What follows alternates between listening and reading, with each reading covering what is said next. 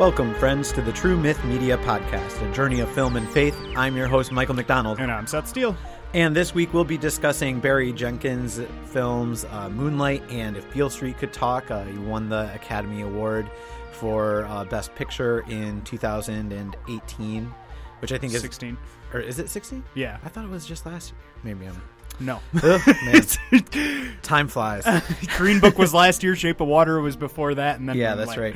So, if you weren't following True Myth on social media this week, you might have missed our reviews for Annie Hall, Her Smell, Best of Enemies, They Shall Not Grow Old, If Beale Street Could Talk, Spider-Man Far From Home, Midsummer, It Follows, and Moonlight. Woot.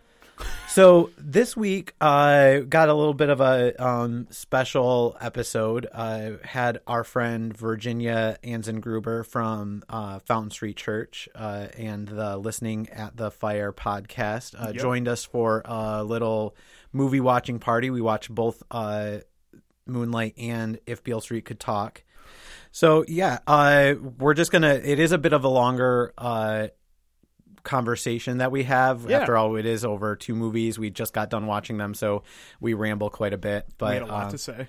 Yeah, and also me and Virginia and you as well. Like, we are all like talkers. Yeah. So it just kind of talking about movies. So of course, yeah. Yeah. So it just kind of goes. Hopefully, you guys get a lot out of it. And we will catch you on the back end of this conversation.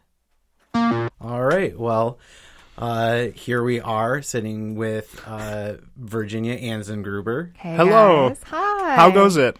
Thanks for inviting me to your scary basement. Oh, yeah. It's not that scary. It just No, looks it like you is could right definitely now. get away with a murder in here. Yeah, so. It kind of does. We need to spruce it up, I think, a little bit. I haven't even shown you the real murder room? The Oh, secret okay. room that actually there's another like little like pantry like over there. Where you hide the bodies? That like like the door for it is not super apparent where it is. Okay. And we had a break-in here a couple of years ago. No. And when the police came down and everything and looked through, they didn't even see that room until my wife opened it for them. So that was good. So you had time to hide the bodies, and so it was fine, right? Yeah, exactly. So Basically, you're just admitting to murder live on this podcast. That's what's happening right This now. is all going to get edited out later, I'm sure. yeah. So I mean, I'm joking, guys.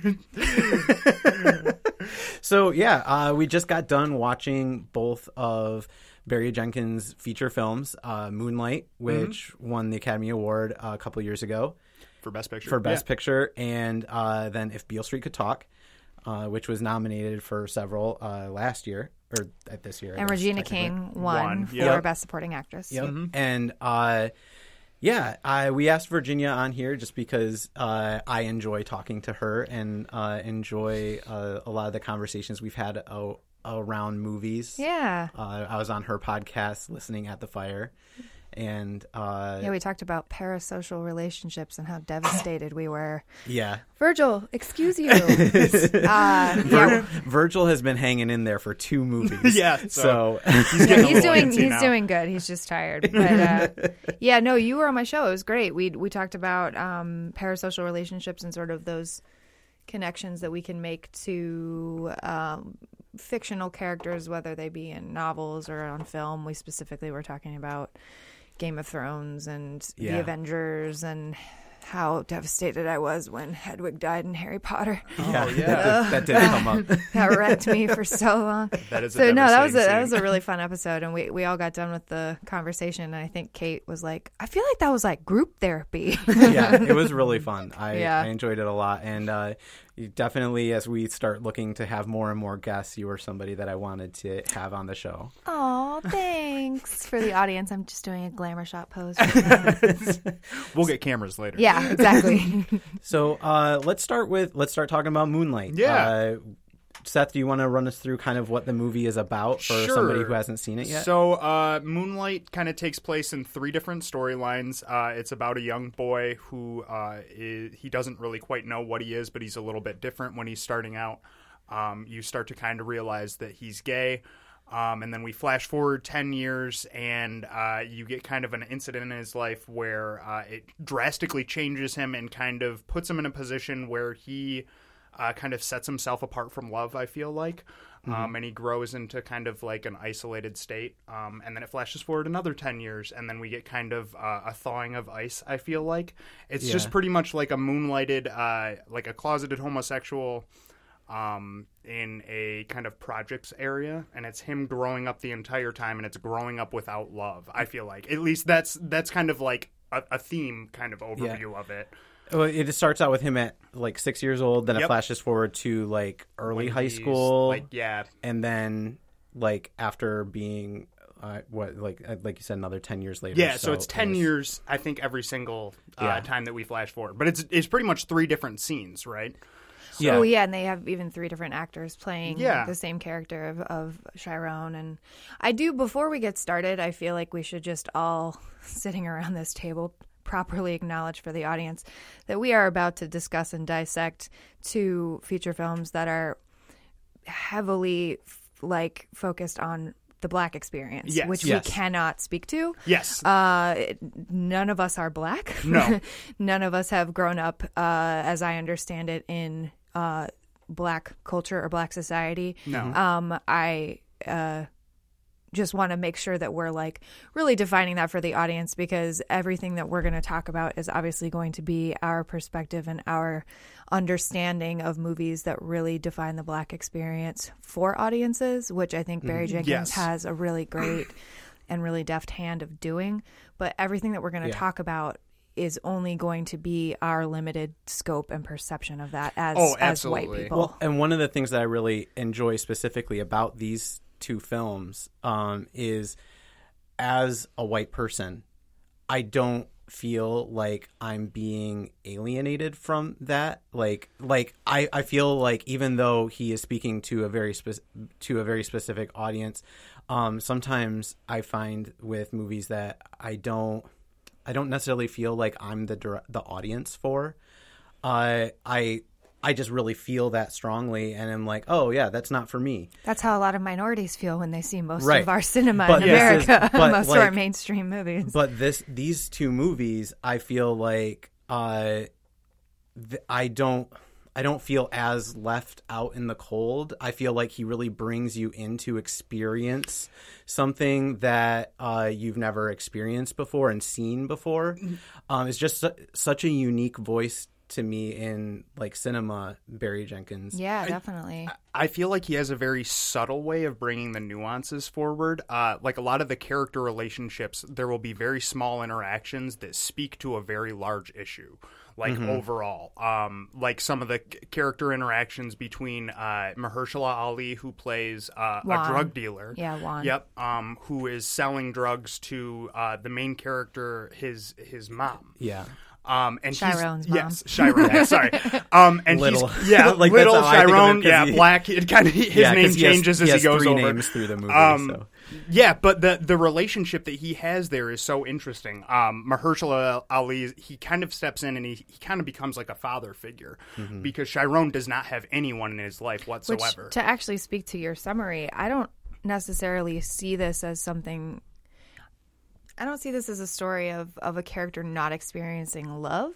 I think it's more of a story of him maybe not getting it where one would traditionally look for love, right? So he doesn't get it from his mother figure who, we see her at the beginning and she's really just kind of trying her best, and you can kind of tell from the scrubs that she probably works in some sort of job in the medical field. They don't really tell you, but you can tell just from the production design of what's going on and how like the house looks as time goes. Yes, it kind of just, you can see that it's devolving. So it looks like she was in a somewhat stable place. Yeah, and then just though she was working her butt off probably to be there.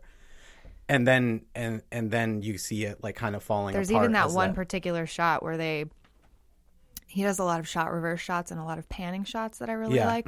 But there's a really good shot reverse of Little in the first sort of segment where he comes in and he notices that the TV is gone all of a sudden. Yeah. And that is interesting because, it's clearly a slow progression of his life of seeing his mom kind of devolve into this, but there are those little like kind of camera moves that I really like, and it's the same cinematographer for both Moonlight and If Beale Street Could Talk, actually, and so I just really enjoyed how those moments were kind of punctuated in these really kind of, because they would like linger on Little's face. Yeah, that's one of the things that I love about like Barry Jenkins' directing style is the way that he does. He lingers on specific moments. I love his pacing. The kind of the use of slow motion sometimes. How it'll like the dialogue won't quite match up because it'll be like let's watch this moment where these two characters meet eyes for a second. Yeah, and it's almost like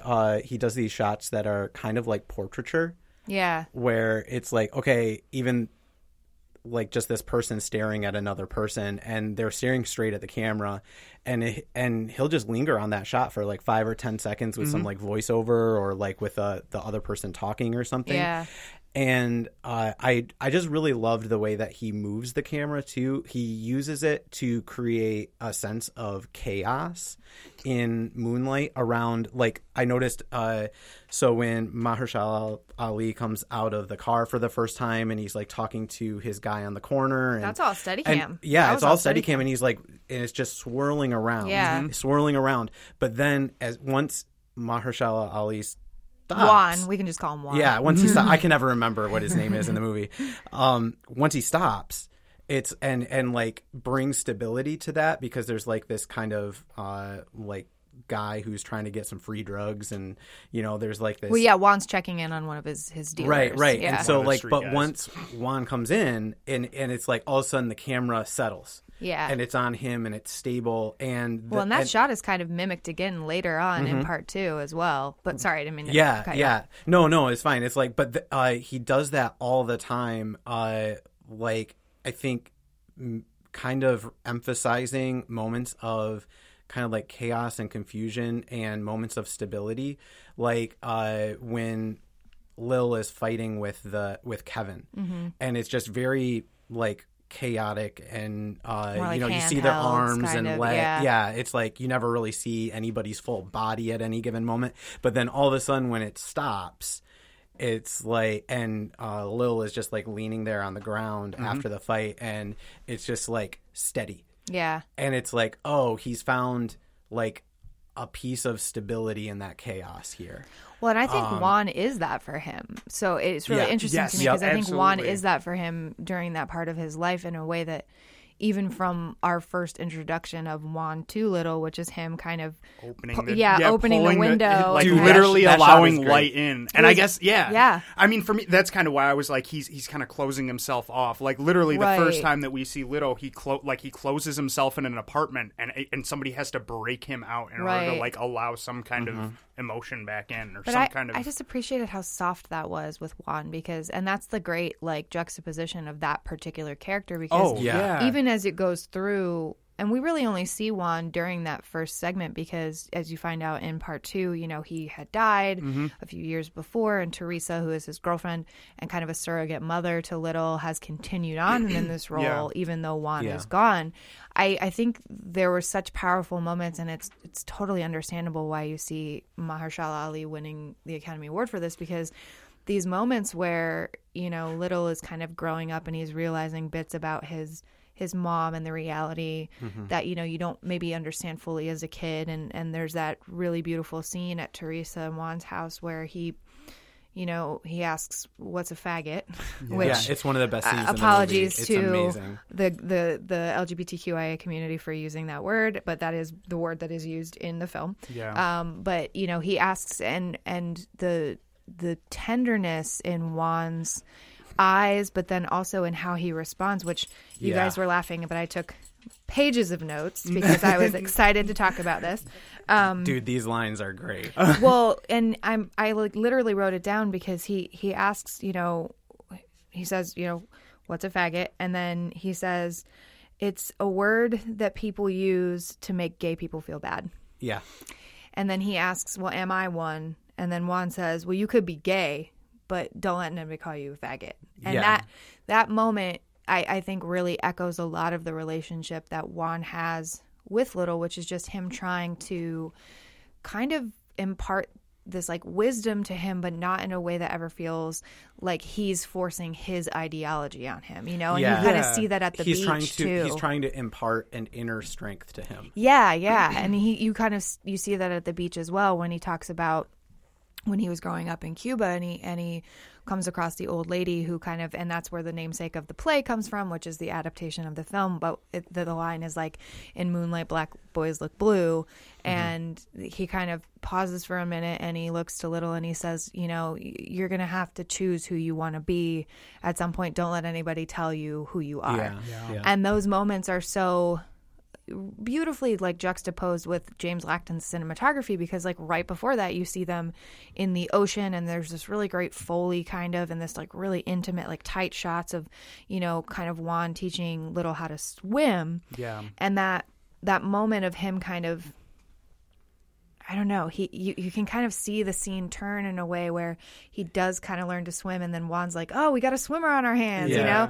And then they get back on the beach, and that feels just like a B-side of that in a way where he's just continuing to kind of empower Little and trying to really like put this positivity into his life to just let him be himself, you know? And especially, and again, completely talking from, you know, hetero, like cisgendered white woman's point of view, but I did grow up in Florida, so I do have a tiny perspective of sort of not maybe just at least the landscape and the culture and things like that. But for that kind of community to be empowering someone to just kind of be themselves, almost more so than other communities, there can be a lot of deep-seated homophobia, which you see in, you know, because that hyper masculinity is so apparent for survival, right? And you see that later on in part 2, even when a lot of the characters, because even he as he goes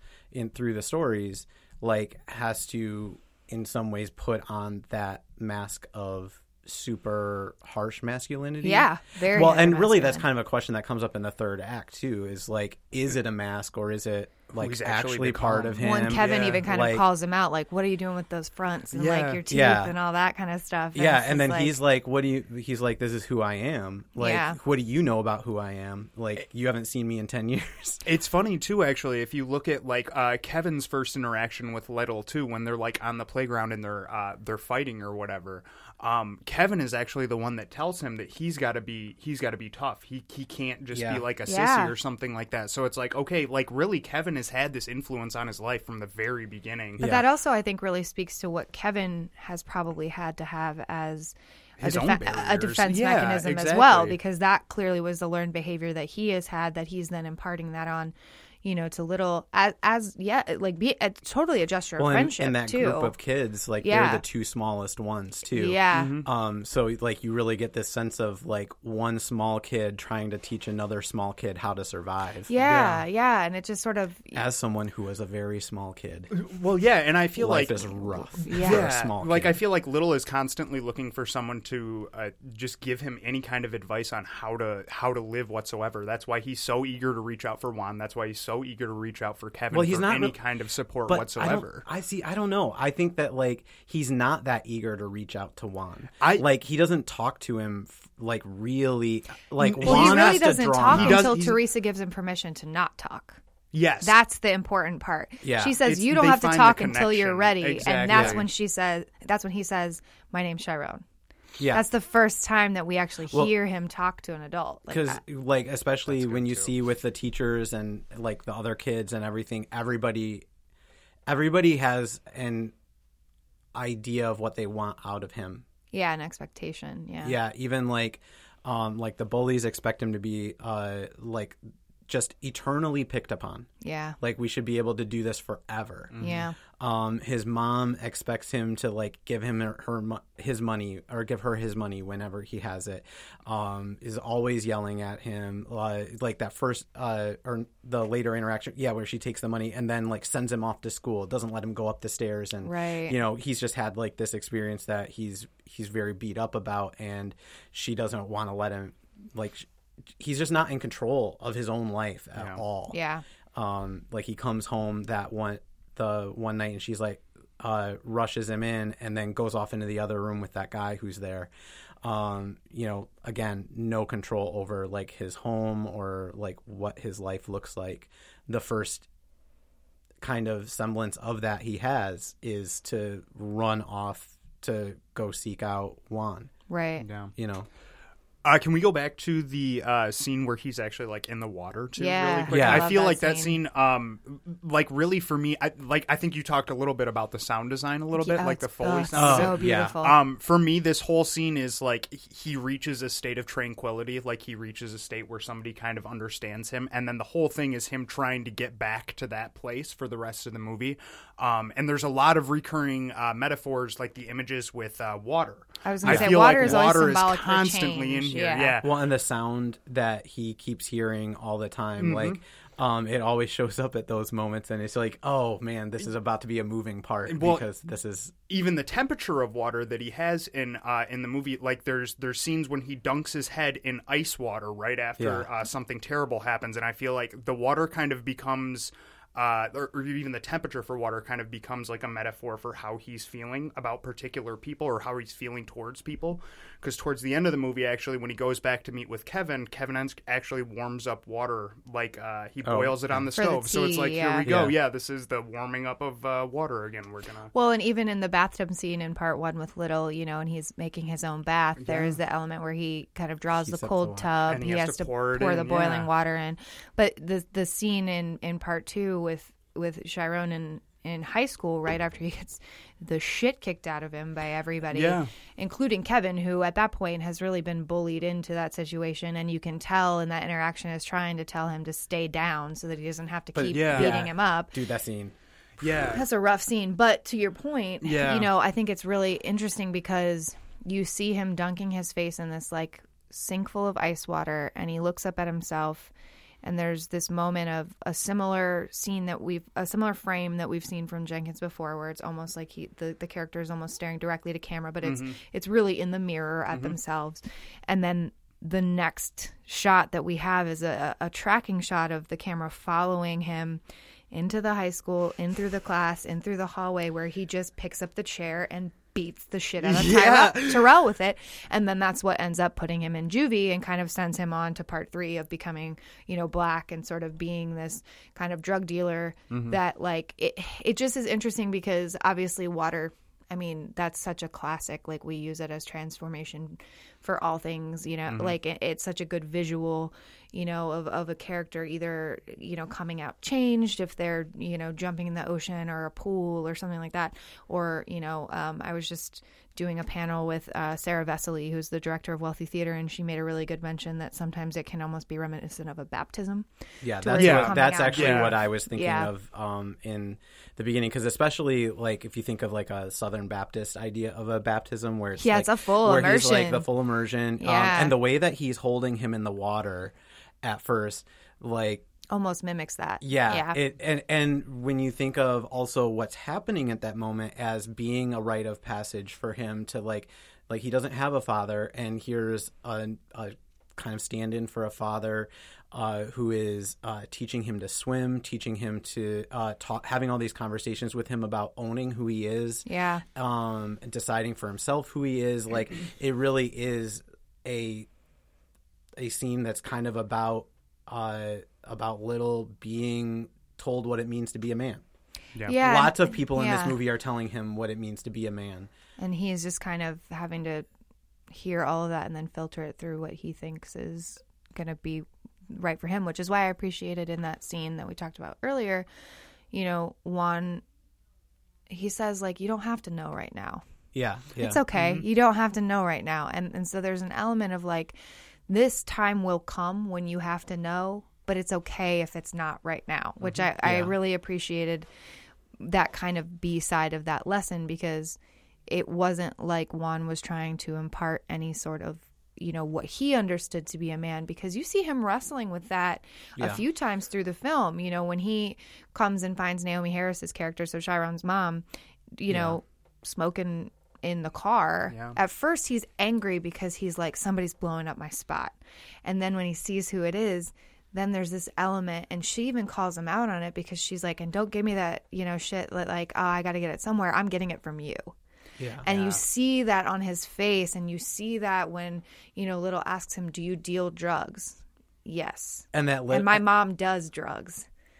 And Little recognizes that although this guy has like been telling him all these things, there is a certain level of hypocrisy in him. Well, I think it's just maybe him understanding a little bit more of his own world. I don't. Yeah. And did you see? I don't know. I don't know if you would understand hypocrisy. I don't think he wouldn't use that word. Hypocrisy, but I think that Mahershala Ali is wrestling with that, and for Little to confront him with that is like the hardest thing for him to ever deal with. Right there. So absolutely. like that scene for me is probably the strongest one. The fact that he just asks so directly. Yeah. And Mahershala's just the look on his face, just like, oh, heartbreaking. I am trying so hard here, and I'm still disappointing everybody. Well, and like, he is. He's dealing with the choices that he's made. Yeah. Well, and I think that like for a movie that's all about him figuring out what does it mean to be myself and everything, like him realizing, I don't know, I felt like he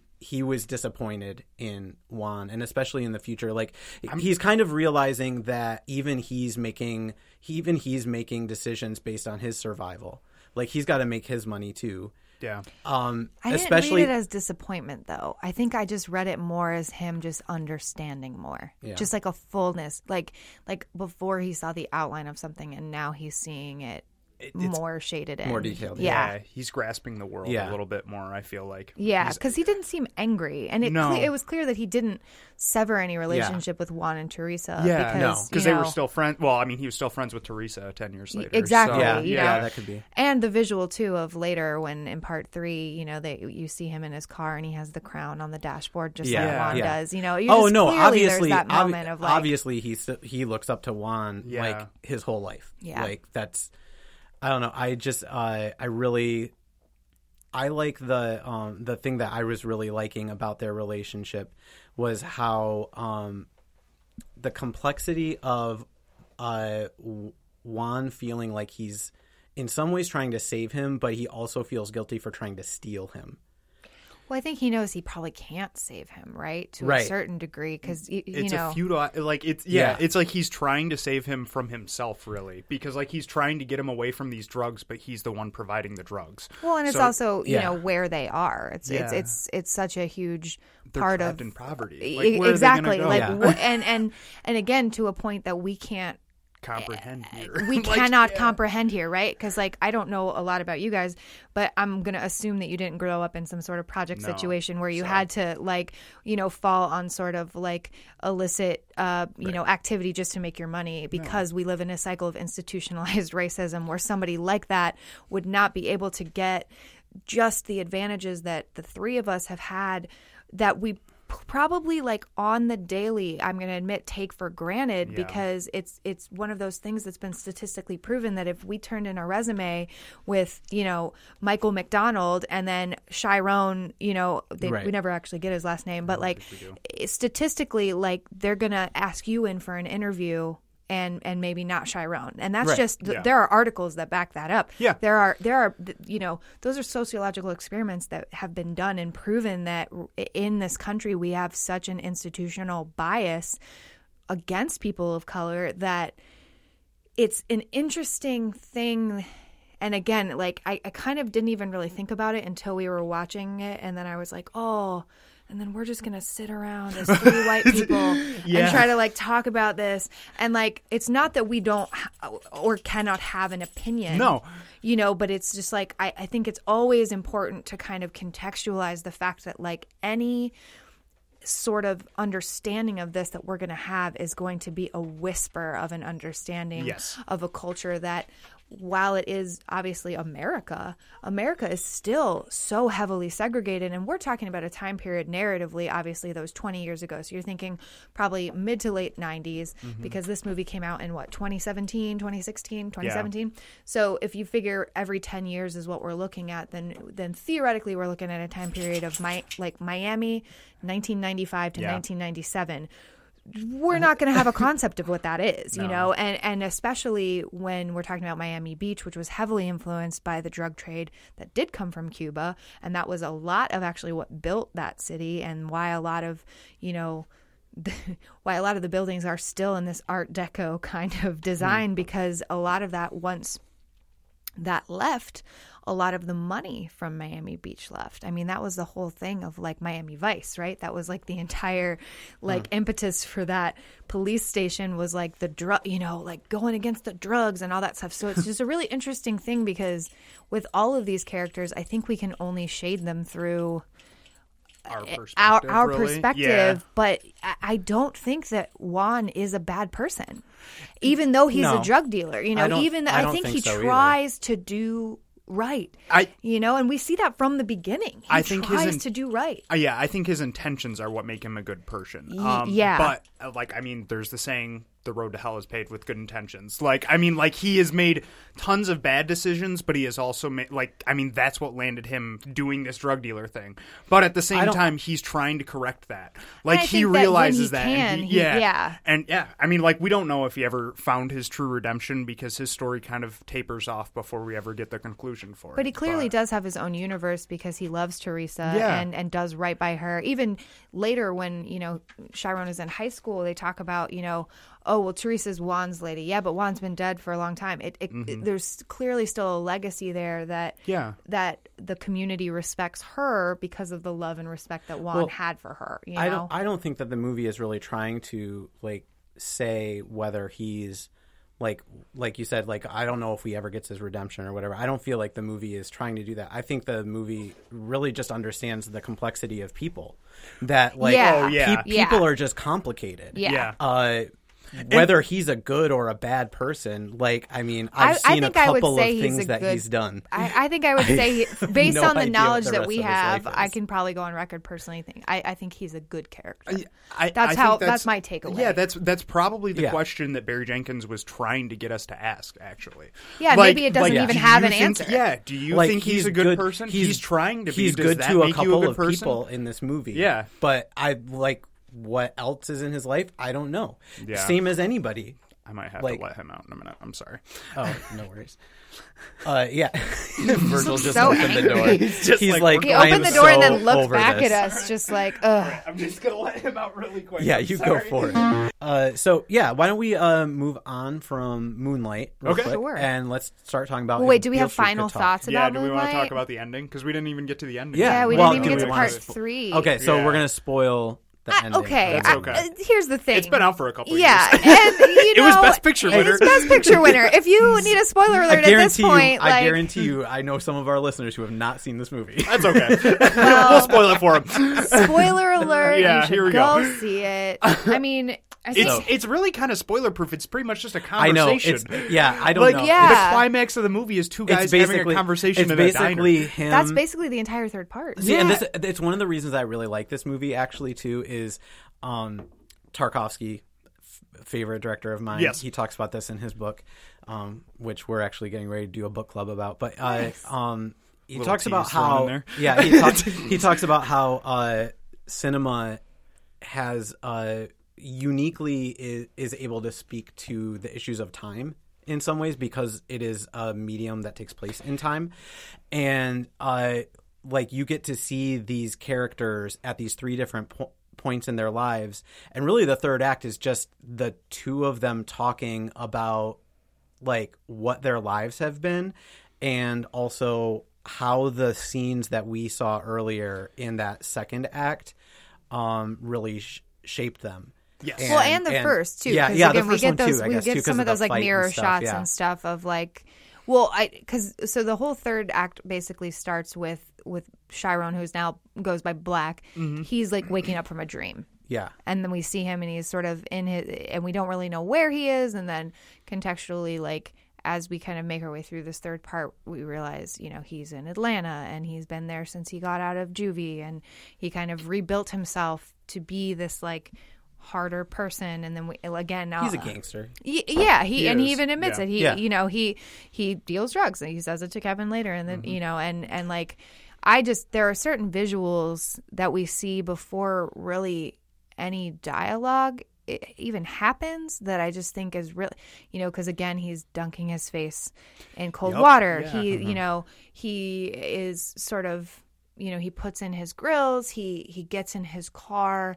The car has a crown on the dashboard, just like Juan did, which I mentioned before. Like, so he kind of, even in his mannerisms and the way that he goes to check up on his guys, that coolness of his mannerisms really, to me, echoed the way that we saw Juan's physicality in part one. It was very muted, very calm, but kind of ready to handle some shit if he needed to, which is why you see him put the gun like on the seat in case something goes down. And I don't know if I could even guess if Black had ever had to use his gun, but he had created a persona for himself that people would believe that he had, if that makes sense. No, it absolutely does. Like, there's that interaction where he's messing with one of his like lower down drug dealer guys, where he's like, oh, you're short, and he's like, no, I'm not short. And like the way that the interaction goes, like you can tell Little or Black or whatever you want to call him, he was just messing around. Like he was just trying to mess with this guy. Or was he flexing?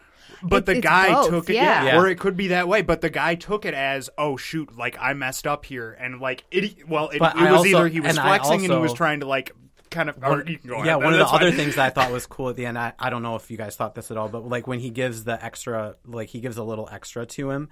Yes, it's almost like he's saying, look, you don't got to steal from me. If you do, I'll know. And I'm not afraid to flex on you and show you what I would do. Well, and that's kind of, you don't have to. I'm going to take care of you.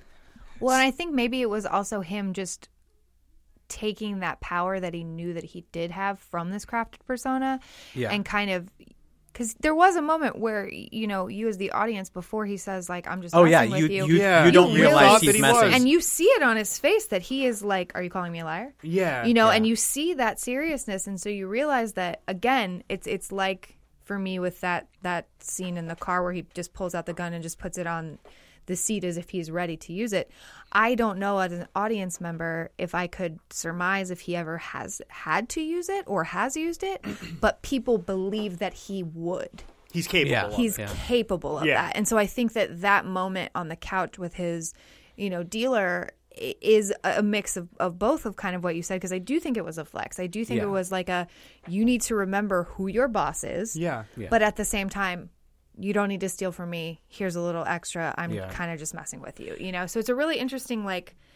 Or was it also him just trying to, like, get a friend, get another connection kind of thing? Like, oh, I'm just messing with you, guy. Like, this was a little joke between us and you just took it the wrong way. Because I almost feel like the way that he was saying, like, oh, I'm just messing with you, it almost came off as, oh, you didn't even see it as I was messing with you. You saw it as I'm your boss and I'm going to take it out on you. Oh, like, see, I didn't read it that way. Yeah, I mean, but that's cool that you did, because like I didn't. Yeah, I don't know. It could have been taken either way, honestly, at this point. So, but because maybe that's just a conditioning of how he's tried to interact with people based on his upbringing. Yeah, because I mean, like if you look at the way that like all of his interactions, every single one has kind of been stunted. Like I feel like every time he tries to reach out and like touch somebody, he always gets like a slap in the face or a punch in the face. Like he gets a connection with Kevin, and then he like beats him up. He gets a connection with Juan, and he finds out that he's dealing drugs to his mom. Like every time, for Teresa. Except with Teresa. That's a good constant for him. Yeah, but almost every time he reaches out, he just kind of gets shut down again. So I don't know. And like it's cool because like the way the movie ends up being, it doesn't have like a traditional plot structure. It ends up being just this like unfolding of a character. And seeing like the things. That's why I was having a hard time describing the actual plot of the movie. Yeah, I'm like, I don't know. It's three different. It's just like some guy's life. It's three different segments in a guy's life. Exactly. But it's I don't know. It's a movie that the first time I saw it, like, just really impressed me with the depth of the character. Actually, I was going to say earlier when you were talking about like his mannerisms and stuff and how it mirrored different things, and to just call out the acting in this film, the guy who plays Lil, Chiron, and Black, the work that they're doing is phenomenal. Their Yeah. mannerisms, how they mirror I each know. other. I couldn't believe it. Like blows that's me what away. that's what I was watching at the end when Black is like, kind of The way he stands Yeah, a he little doesn't bit, want to like, answer moves his because head. like that's something that frequently comes up in the movie is that he just doesn't like talking. Yeah. He you got to draw everything out of this guy. Yep. And so like the way he has his head down, the way that he shuffles his feet, the amount of attention to detail that especially those two older actors would have had to do in order to make sure that they're doing that right and make it feel like the same character all the way through because it feels remarkably contiguous. Yeah, Yeah. it totally does. Which I would think would be one of the hardest things to do in a movie like this, where you've got 3 different actors and one of them is like 6. Right. They're all so good. Yeah. Though. I think another one of my favorite things actually is when Kevin cooks him dinner at the very end. Yeah. Because really this is kind of like Chiron finally finds somebody to kind of like take care of him, or he finds somebody that he's finally found like this connection with. And like you think, okay, this is going to be some great meal that he's making, but it's not. It's just like rice and beans and like whatever. Those but plantains looked good. Yeah, though, but the I way, will say. but no, I'm saying like the way that it's shot, it looks like it should be like this chef prepared meal.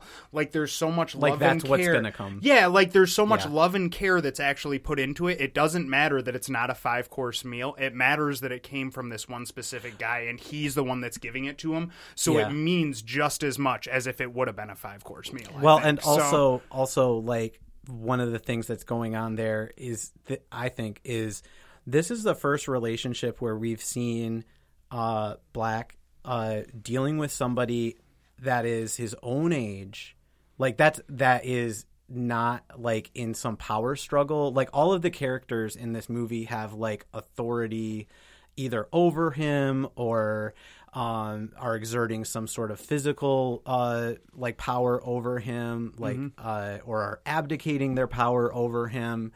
And here's this character now that is his age, and he's finally like learning to relate in a way that has nothing to do with power, it just has to do with being I think it's because himself. Kevin also sees and asks kind of a few different times, like, is this really you? Like, is this really Right. who you are now? Like, and there's a moment where, Black was like, well, you don't know me anymore. And Yeah. then Kevin says, I don't know you. yeah. And there's this great pause moment because it's like I know a version of who you are. Yeah. I might not know this person that is sitting in front of me trying to flex really hard, but like I know who you are. I've known you since we were kids. I've known Yeah, you since you were little. I've known you when you were Chiron. And so like there's an intimacy to that scene that just has like a through line that if you notice a lot of the shots are these like close-ups Yeah. or like, medium shots where they're going to pan from Kevin to Black and kind of back. And we see this visually a lot also in If Beale Street Could Talk, which I appreciate because I think it really it keeps the continuity of intimacy in a way that like this could have been an incredibly boring scene, right? It's just a friend sitting in a diner. Like the Yeah. majority of Yeah. part 3 takes place in that diner. So like the idea that we are completely engrossed as an audience the entire time, not because you're necessarily wondering like, oh, what's going to happen next? And Yeah. is there going to be like a ton of action? It's sort of like, how long will it take Kevin to kind of unwrap this onion layer, again? Yeah. Well, and it's like it's a movie also that cares so much more about what is happening internally. Exactly. Like this is not a movie that is, I mean, it is a movie that's about 2 drug dealers, gangsters, like in some ways. Yeah. But like it doesn't have any of the scenes that you would normally like associate with that kind of film. And even in If Beale Street Could Talk, same thing where like we don't really see like the scene where the cop is accusing him. We don't see a lot of the things that you would normally associate with a movie that's about a wrongful imprisonment based on race. Yeah, like the more dramatic scenes are Yeah, kind of none of left that is off there. screen. Even It's when just the she's more trying to emotional tell stuff. her mom, Regina King's character, at the very first that she's pregnant, we don't even hear her say that. It cuts away Yeah. to them in the living room, and then she kind of is telling the rest of her family. But that initial conversation, we don't see it as an audience. Yeah. Because it's at that point, it's not important. Yeah. You know, it's not important. And I almost think that it kind of emotionally does what it needs to do, which is build the tension for the audience in the same way that we are going to feel the same tension that main character is feeling. Yeah. But it almost is unnecessary to see that because it's released so quickly, maybe because Regina King's character is so accepting like right away. I think it understands that like the acceptance that she has for it is kind of why like we spend more time with the other ones is because those are the people that are not accepting of it. Well, I love her dad's reaction because he just is like, whole family's her reaction whole is family. great. That whole scene is great. Oh my god! her When sister the is like like- in-laws come in Oh, though, man. holy shit! That scene, you guys. Oh I my know, god! I know you've seen it before. This is my first time. I know. seeing the It was film. my first time too, So and I was like, just I was like- not prepared for that. I was not prepared. The first time I saw that and like he hits her, I was like, What just happened? I'm going to say something that's going to be very controversial. I'm glad I'm not saying Here's the thing. because I know Here's the thing. I do not in any way condone violence, but when that woman is in her face and says the Holy Spirit is going to shrivel your baby up, bitch, I wanted to slap her. Okay, like it didn't matter who. I wished it was. I wished it was Tish's character personally. Like the fact that it came from her husband. To me, Was a little weird. It clearly denotes that like they're only staying together because of societal expectations, because there was no joy or love or respect in that marriage. not anymore. From go. There might have been at one point, but I feel like he'd been like it's again one of the great things about these movies is how it hints at the larger world without exploring it completely. Like you can tell through a couple of the comments that he makes and a couple of the comments that she makes and the hit that he probably kind of suffered through like the way that she is a lot, but it seems like in the last couple years or somewhere in the last 3 or 4 years, everything got ratcheted up. There was a break where he was like, "No, I'm not gonna pretend to be that person anymore." Right. Like you definitely get the feeling that there were stages in their relationship. Yeah. That and now we're in the bad stage. Now we are in the bad stage, man. Oh, but the sister, Tish's sister. Man, what a great Unbow your character. head, sister. I was like, oh yeah. I was like, that was great. The way that she like comes at the other sisters as they're like, which by the way, the mom kind of being like faint afterward and being like, I was just, it was so over has the a bad top. heart. And like, She has a bad How heart. dare you? She has a bad heart. And then what does she's the dad got the say? vapors. Well, I even To be wrote fair, it she down. did just get hit. Like I'm gonna give her the benefit of the doubt there. Yeah, but man, she Still catching her breath. I don't know. I wrote down the line. It was like, she said the Holy Ghost is going to make it shrivel in your womb, which like was horrible. But then the dad says something about how something about her bad heart, but she basically doesn't have one anymore. Oh yeah. He says he said that she get her heart going again. I don't know. I can't remember. Yeah, something to the effect of but it's like I if you understand have you one have, anymore. if you have Yeah. one anymore, which I thought was just like, you can tell he had been wanting to say a version of that for a really long time, and that slap to me almost felt, obviously it was an audience catharsis because we all were wanting to kind of, I'm going to assume and put that on everybody at one point, we wanted to slap that mom, but at the same time you could tell that there was an element of I think shame on the part of the dad. Not that he hit her, but that he was in any way associated with someone so yeah. cool. Like, You know what I mean? absolutely. Like it was almost this to me. And okay, again, every feminist listening to this is just going to be like, "Girl, what are you talking about?" Here's the thing: I do not condone violence between anyone. So, like the fact that it came from a spouse and was in a version of sort of spousal abuse is not what I'm condoning. But to me, visually and emotionally, it felt more like a slap someone would give someone to just like kind of knock them back into their senses, right? Like if someone's having almost like a panic attack or having some sort of, like if they're manic depressive and they're going off on a manic tangent or they're getting really like crazy, there's almost a moment like I don't even know. Like, literally, and this is going to sound really weird, but like, there's a shot in an earlier scene of a season of 30 Rock where Liz Lemon's character gets to, for like a day, be like an executive. And at first she's like, no, I'm a writer. I'm a creative. And executives are like, rah, rah, rah. And I'm like, la, la, la. And then Jack shows her a picture, like a piece of paper with her salary. And her first response is to just smack him in the face. Like, she just slaps him in the face. Yeah. And then later in that scene, or that like episode, she gets confronted by another writer, Pete, and Pete's like, but you're not an executive. And she's like, this is your starting salary. And he slaps her in the face. Yeah. And she goes, I know. And it was just that moment of like, that was the takeaway for me, right? Again, not condoning spousal abuse in any form, but visually and emotionally, the takeaway for me more was like, this dad was so fed up at the cruelty that slap was almost the only thing he could do to like pull her out of her own depths of darkness, if that makes sense. Yeah. No. Yeah, like it didn't does. feel like there Like, was like get a with the history picture of kind of violence thing. Yeah. in their marriage. No, it wasn't No, like no, a it continuing didn't- abuse thing. It it was didn't like, feel- what are you it doing? didn't Like, feel snap like- out of it Yes, kind of thing. yeah. Yeah. It didn't feel like it was the fourth time he hit her that night. No. Exactly. Like- Exactly. Like, she was just as surprised as the kids were by that punch. So, yes, Yes. it doesn't feel like it's it felt like it was a situational thing. Yes. So, Again, not again, condoning I don't anything. condone. Yes, exactly. For the 1,000th time, we don't condone spousal abuse, but It was like such an interesting scene because of the way that the tension had kind of built and built and built on itself. and then it just snaps. And then it snaps. Yeah. And really the way it's diffused by the rest of that is, Regina King says, to her husband, we don't need you here. You take him out. And then the women really handled themselves the rest of the scene. And it was all of this like, Tish kind of standing up for herself and saying, that was the cruelest thing that anyone's ever said to me.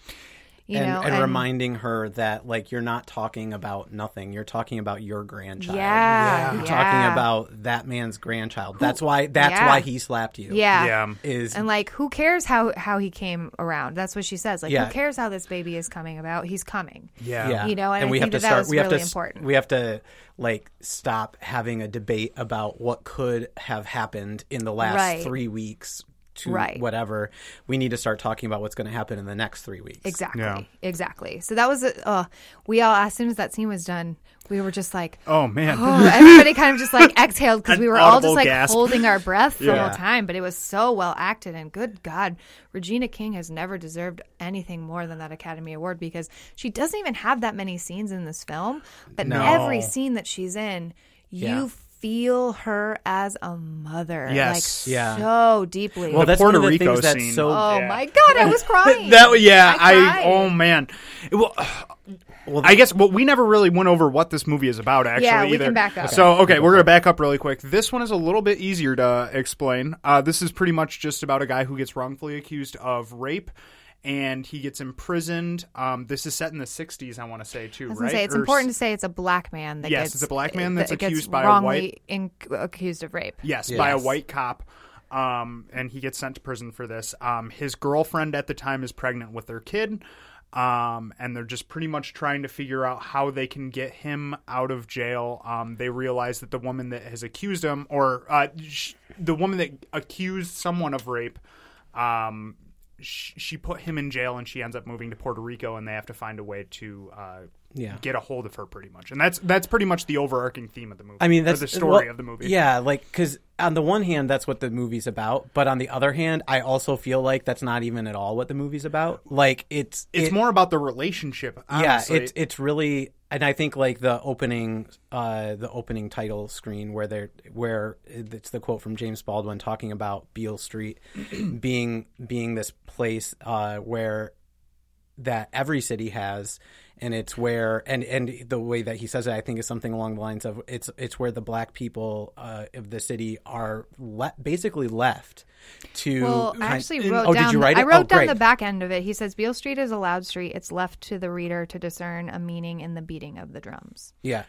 The part before that was he was talking about how it's this idea of finding life and joy and comfort and all of those things within basically the scraps of what's left you Well, the black community. right, Yes, by that's the really larger what this movie is all about. culture. It's about the black community. and Yeah, that's it and really that's is. why it's about the black experience, not just the black community. Yeah. It's like, this is how we are dealing with like justice today. This is how we're dealing with Or oppression. injustice. well, and that's yeah, why, exactly. and that's why, like Yeah. at the end of the day, when I come out of this movie, the things that I remember about the movie are not the plot points; they are the relationships. Oh, It's absolutely. it's the fact that I can't remember the guy's name when he talks to Fondy in the where he's Fondy. talking. Fondy, Dave yeah, Franco? where he's talking about his jail experience. Oh, Brian Tyree Henry. I can't Yes, think of his I- name, but but yeah, like to think about like that character and His character's name is Daniel. Daniel. Okay. Yeah. Like the relationship that those two must have to be able to share those things and to get that dark and to tell him what it is, like that he has, basically talking to him about like the side of the white person that he hasn't quite seen yet. Like he thinks he's seen the worst, Yeah. but he hasn't. he's like, you can't even imagine the things that Yeah. I've seen or something But like then that. also like between Tish and Fonny, like their relationship is one of the things that I walk away like just feeling like the movie does a great job of like where she talks about like it's not just you in here, I'm in here, like two, like I'm with you. I'm Yeah, with you, I'm I'm with you. Like this idea of them always having been together and that like even when they were little, like they were just inseparable and that they really are in their eyes even before they had sex. They were she felt of him like they were one flesh and like that idea. Well, she said there exists no shame between us. Yes, That was yeah. a really Yeah. great It's line. like they really just such a pure bond. build Yeah. they build that relationship in such a way to make you like treasure it Yeah. throughout the film in a way that I've rarely experienced in a movie.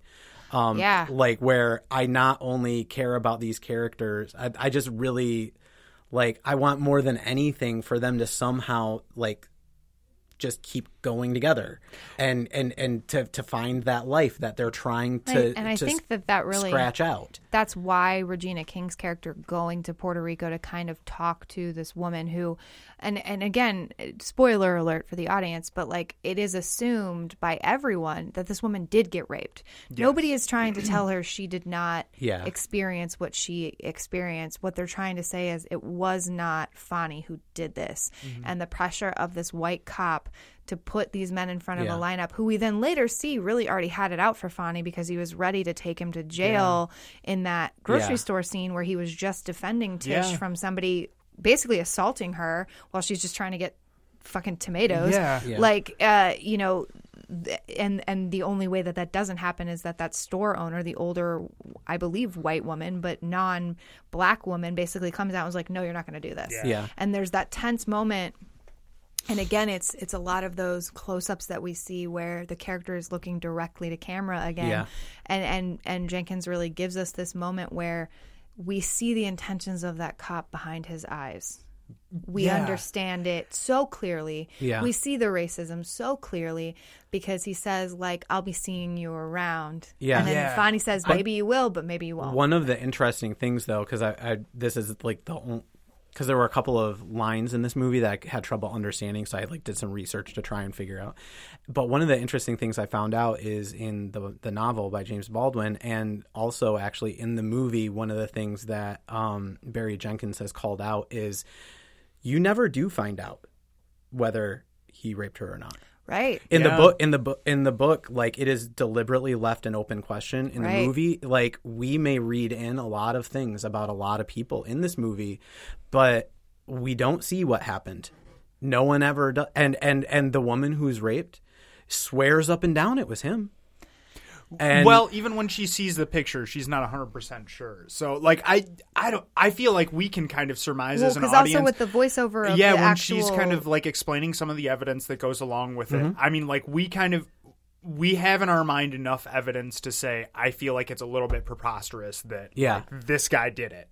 But we also don't know 100% for sure. So yeah, I guess that's right. Yeah, like that's like one of the difficult things in the film is that it's so solely based on like these individuals' relationships to Fonny that they don't believe it happened. That's all. It's just.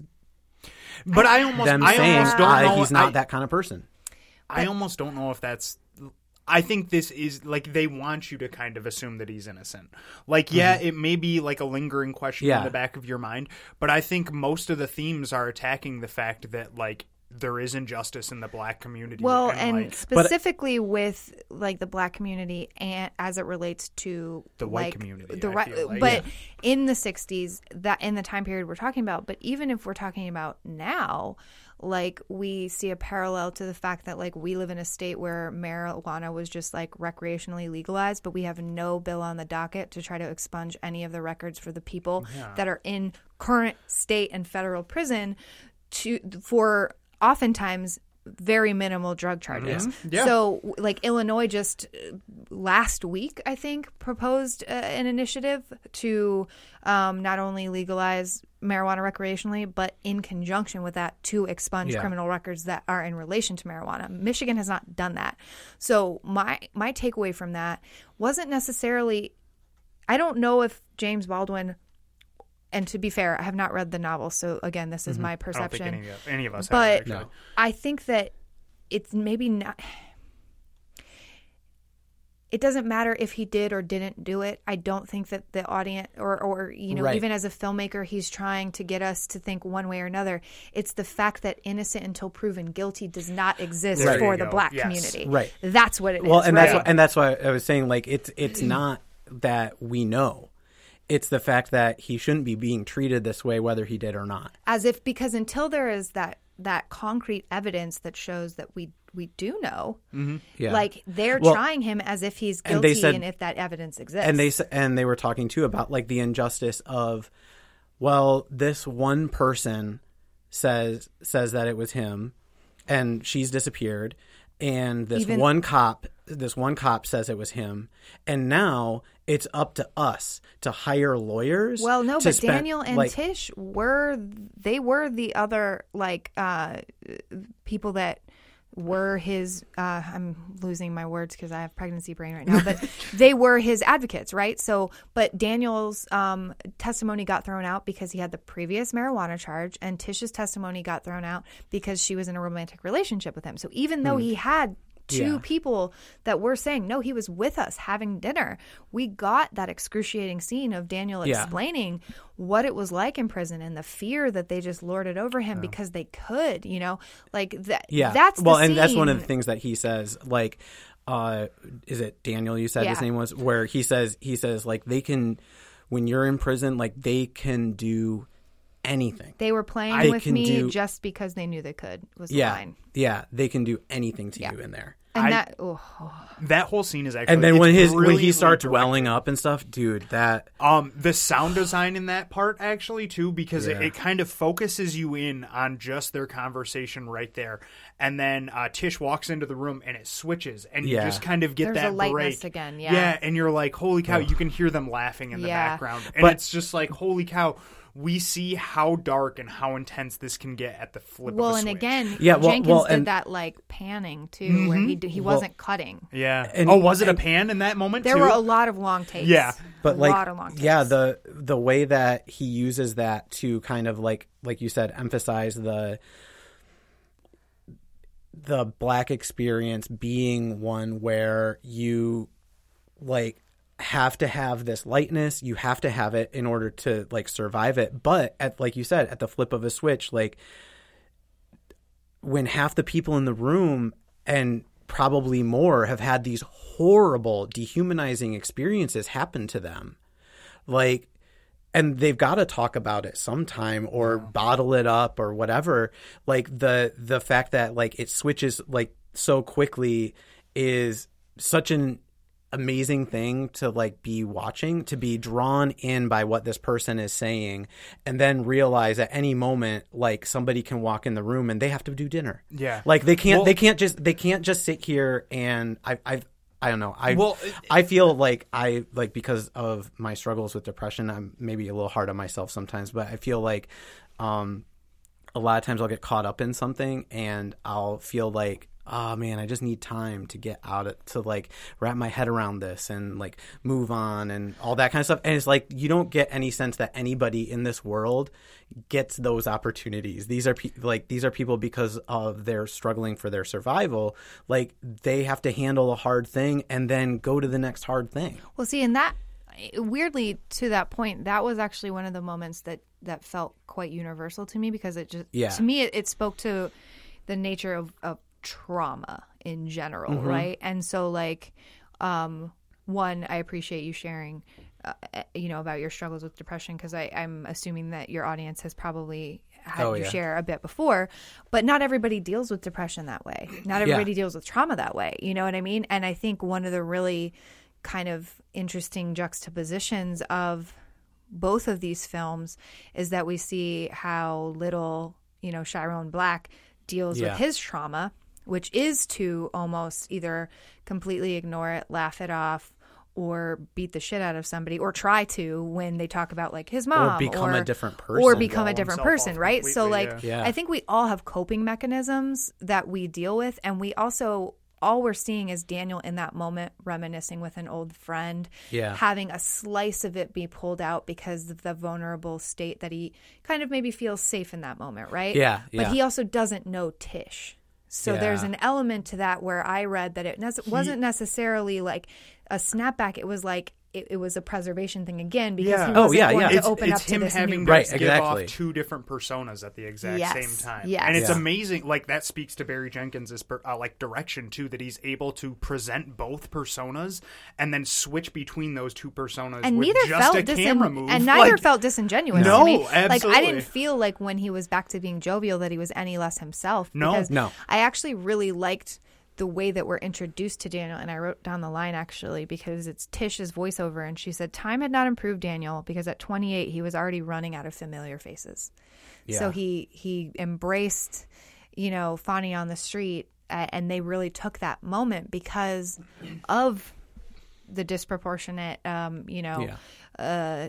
sort of arrest percentages in that community at that time where clearly you could be arrested just for defending your girlfriend in the grocery store if the cop was racist enough. Yeah. Like, again, that to me felt like it was almost like Fonny was like a lighthouse and Daniel was out at sea. And had been out at sea for so long. Harbor. He was that port that he might not be staying there forever, but in that shared connection, there was enough of it that it was just enough of a release for him to have that conversation.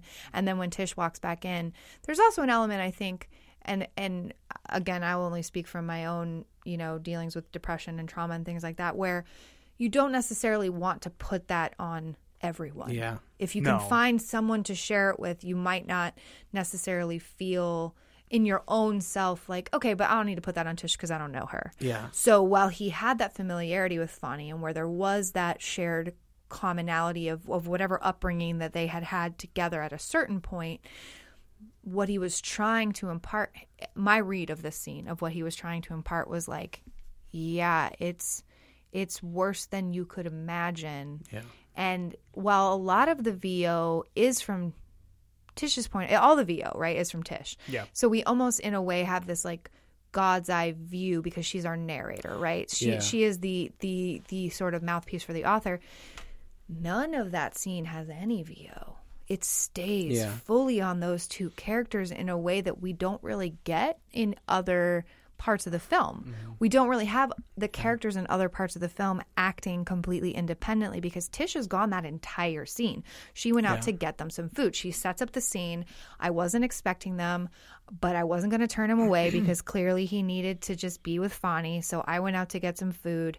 And then we don't hear from her again because she's not there. So other than her knowing that Daniel was with Fonny in their home, she has no concept of what that conversation is. And you don't really see that again until in Puerto Rico when Regina King's character is talking to the rape victim. Mm-hmm. And that, I think, is a really powerful moment, too, because a lot of the film is structurally kind of centered around Tish being our narrator, which to your Yeah. point is it kind of doesn't matter almost if Lonnie or if Fonnie did or did not do it, because what we see is him through the lens of the people that love him and believe in him, right? Yeah. Tish being the number one person because she's even our mouthpiece to the audience. Yeah. There are these specific scenes where Jenkins takes her away and it's so intentional, and that one to me felt so intentional because probably Tish has no concept of what that conversation was at all, and Yeah. that was like super powerful to me because until that point we hear her consistently, even when we see montages of other people, because she's like, oh, I know my dad is, you know, what was the line? It was like, my dad is stealing cold and then like moving the hot products or something Yeah, like that. yeah, oh, yeah. oh yeah, Joseph coldly stealing, selling the hot goods. Like, Yeah. so we hear her consistently throughout the film as this narrator, but then there are these moments where she's not there at all. And I think that just structurally that was so powerful. And I also just want to personally give a shout out to Hey, Bird. Sorry, my dog's scratching. your dog currently, but then also to Joy McMillan, who was the editor of this film, along with Nat Sanders, and that was the same team that edited Moonlight. Okay. And Joy McMillan was actually the first Black female to ever be nominated for a Best Editing Oscar. So, also from Florida State, as is Nat Sanders. Hey, FSU. I'm an FSU alumni. Barry Jenkins is like the most famous like person to come out of Florida State, probably besides Burt Reynolds, but I really want to like single her and Nat out because the structure and the editing that they do, you can see a lot of, especially watching them back to back, you can see a lot of similarities between Moonlight absolutely. and If Beale Street Could Talk, but Thematically too, I would say.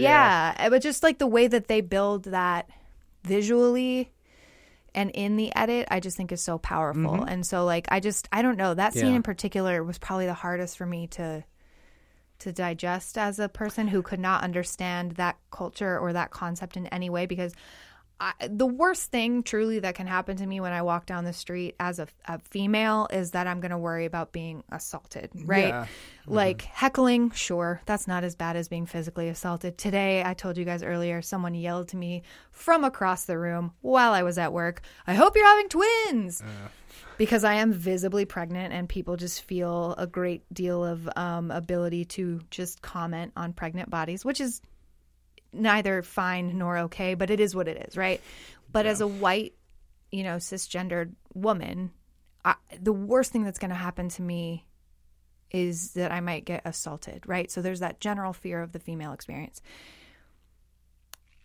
There are moments in If Beale Street Could Talk where, and the market scene is really important to me because Tish not only is trying to physically protect herself from this person who's coming in and verbally assaulting her, but then physically tries to push himself on her. But then she has to worry about what her protecting her own self might cost too.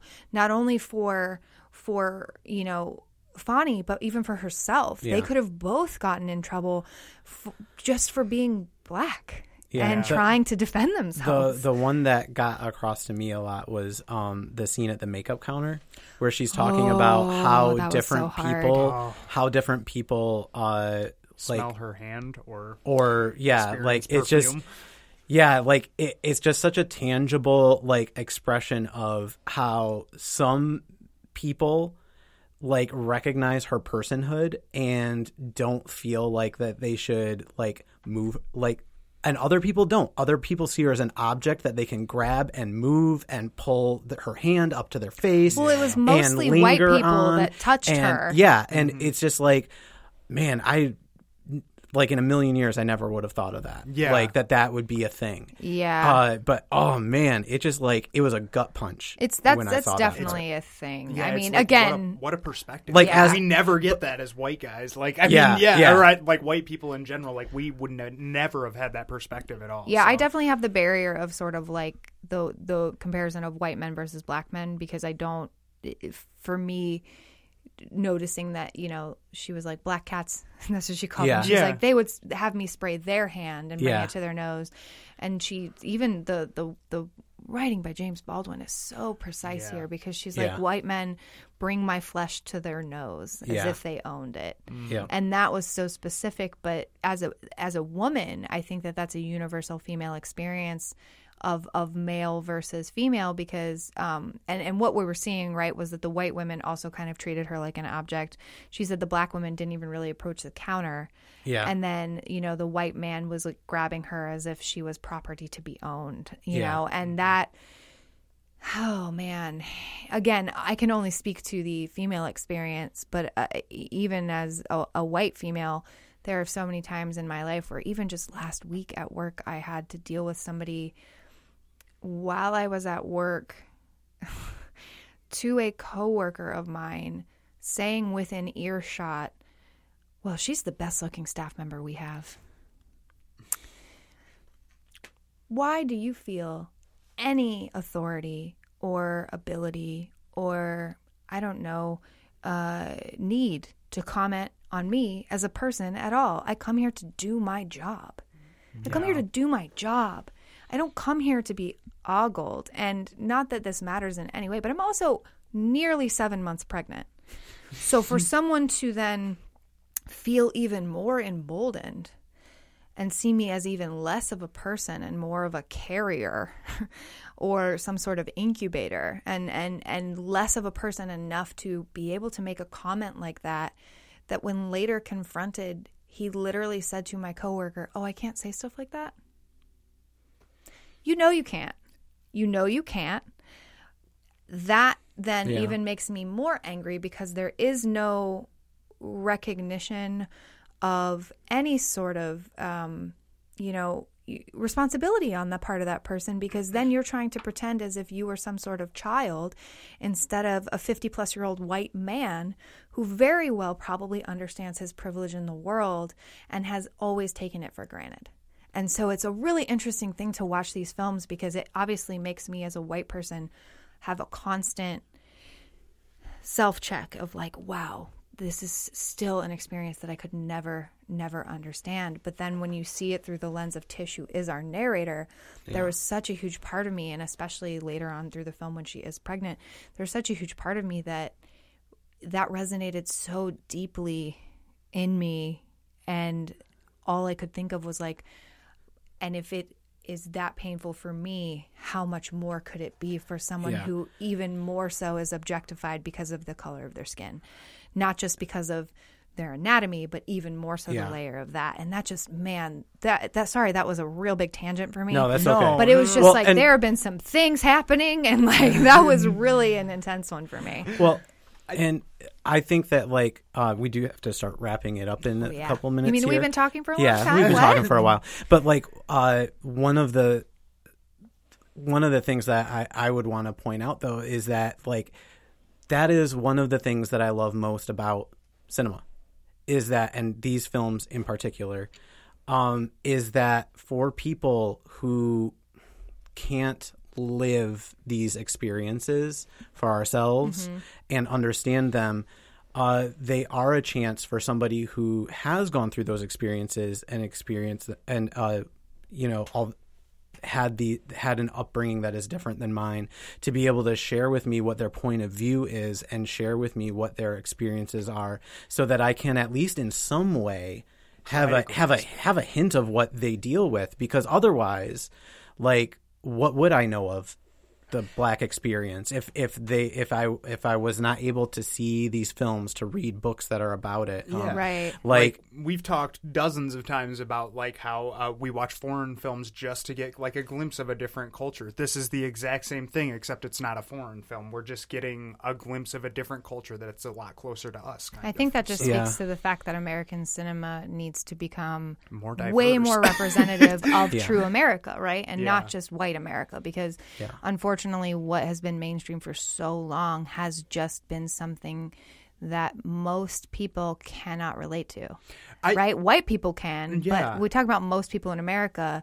like, yeah, there are a lot of white people, but there Yeah. are a lot of non-white Yeah. people in this country. And I mean, Yeah. we are getting better. Like, there have been some good improvements, I think, in the last couple of years. We just with, need like, more what studios funding them. what we're awarding stuff now. Like, I'm glad to see that Moonlight won a couple years ago. Like, that's a great step forward for cinema, I feel like. But there's also then an we also had element where Green La Book La Land, this year. but La La Land was also announced as the winner first. yeah. And then Moonlight was, you know what I mean? So there's still an element, like, I definitely agree Yeah. with you that, and there is no, It's a path. Like Yes, it's a it constant. cannot all of a yeah, sudden be- It's there's It's no a journey that destination you're at this on. point. Like it's a constant thing that we're constantly going to have to be moving forward. And I mean, like we as a human race are kind of fighting ourselves too. Because I mean, like, look, there's a rise in white nationalism and stuff like that just within the last years. And I mean, that sucks. I mean, we need more movies like this that are like, no, we need to break down those barriers. We need to show people that everybody is pretty much the same. Well- We all have universal truths that we can all identify and the with. way that happens is by everyone that listens to this podcast or enjoys films. Yeah. Go to these movies on opening weekend. Go see films written Yeah. and directed by women on opening weekend. Go see films written and directed by non-white filmmakers on opening weekend. Show studios that this is something that you truly care about, because if you're just going to wait for it to come on VOD, independent cinema comes on VOD anyway. Yeah. So like Netflix is always going to be picking up things like that. But what if you really want to see this change, then I think we as conscious cinema goers need to make a conscious effort to be putting our money where our mouths are, Yeah. which is, you know, and this isn't me being like, yeah, No, good I me, ta- but it's I- like I've I talked- went and saw Moonlight on opening weekend Yeah. for Oh, this reason. I saw opening. Well- I don't You know know what if I it was mean? opening weekend, but I remember seeing And, it. Yeah. So yeah. I would add to that actually. Stop seeing movies like Oh yes, like God. like that's Wait the thing. to see Marvel movies until they come out on Netflix. You Yeah. don't really you need to don't see them. need to Like, see those Yeah. on the day of. Like it's funny because we were talking last night at one of our we were watching a movie and we were talking about how when you have all of these other great movies out there, what is the draw to see the new Marvel movie on opening weekend or to see the new like big blockbuster Marketing, movie? man. Yeah, it is. And Ugh. it literally is. If you just stop like It's the fear of missing out. People all right, we gotta like the stop. We gotta spoilers and stop stuff. because I'm about to go down my marketing I was gonna tangent, say. and if I'm gonna do that, then we're gonna be here all night. So, well, thank you. Go see cinema is what Yeah. I'm saying. See good movies, not bad ones. Yeah. Well, Virginia, thank you so much Yeah, for being thanks. here. Thanks for was a letting me blast. come rant. It was Yeah. great. Yeah. Do you want to plug your podcast and the things that Yeah. I know that you've got programs that you do at Fountain Street Church, like on like you said that you just finished up with a viewing like thing on Shrill, like you called it like a book club for movies. So it's our summer screen club is what we're calling it, although we will hopefully use the summer as a test and then continuing on into the fall. But once a month we are meeting at Fountain Street Church in partnership with Community Media Center of Grand Rapids, who is our media partner for this entire series. And each month we are looking at a different TV show. So last month we did Shrill. Our nonprofit partner for that was Better Body Image Conference, which is a West Michigan-based nonprofit that focuses on body positivity and sort of the pushing back on these like accepted norms of beauty standards. And so, awesome. yeah, it was great. We had Lydia Van Hoven Cook, who also is one of the founders of the Grand Rapids Feminist Film Festival and is on the board of Better Body Image Conference. So she was there. And that will actually be releasing as a future episode of the podcast that I host and produce for Fountain Street Church called Listening at the Fire. You can find that at fountainstreet.org/podcast or on all of your favorite podcast apps if you just search for that. But yeah, in July, I'm not sure when this is releasing. So July will Friday. be... Oh, great. July 18th, we'll be doing our summer screen club for The Handmaid's Tale. Planned Parenthood of Michigan is actually our nonprofit sponsor for that. And we will have Shirley Clemens Griffin, who is the co-founder of the Thriller Chiller Film Festival, rounding out our panel with Sarah Vesely, who's the director of Wealthy Theater. And then in August, both of those lovely panelists will be back again to discuss the final season of Orange is the New Black, which is releasing in July on Netflix. Nice. So those will also be released as podcasts. So if you're listening to this and you do not live in Michigan or cannot make it out to any of these events, don't worry, I'll be putting that content out. And actually, GRTV is going to be, they filmed and will be rebroadcasting all 3 of the Summer Screen Club video, basically, versions of that on GRTV. So as soon as I have any broadcasting stuff, basically just follow Street or Fountain Street Church. And, I'll be posting it because, like, I do all the social media. So your girl handles all the Instagram and stuff. So you'll know. Yeah. Awesome. That's awesome. Yeah. Cool. Great. Well, thanks again for coming. Yeah. Thanks so much for having me. It was great. Yeah. Well, welcome back. All right. Well, that is going to pretty much do it for us this week. After all, it was a longer conversation, so we're not going to really get into a rundown. We were going to talk about the Sculpting in Time book club thing that we're going to be doing, but just because of how long this episode is, we figured we would just push that to next week, and we'll talk about it because I think we've got a couple of kind of flex weeks where we had a little less planned, so there'll be plenty of time for it next week. So we'll be going over the introduction and chapter 1 of Sculpting in Time next week on the show. And also Spider-Man. Because Seth just saw that. I haven't gotten to it yet, but we're hoping to have a pretty lively discussion about Spider-Man, our favorite webhead superhero. So, woot. Well, that's going to do it for us this week. So check us out on Facebook, Instagram, like and comment, share our posts. For hundreds of movie reviews from a spiritual and cinephile perspective, visit truemythmedia.com, and we will say farewell, friends. Peace.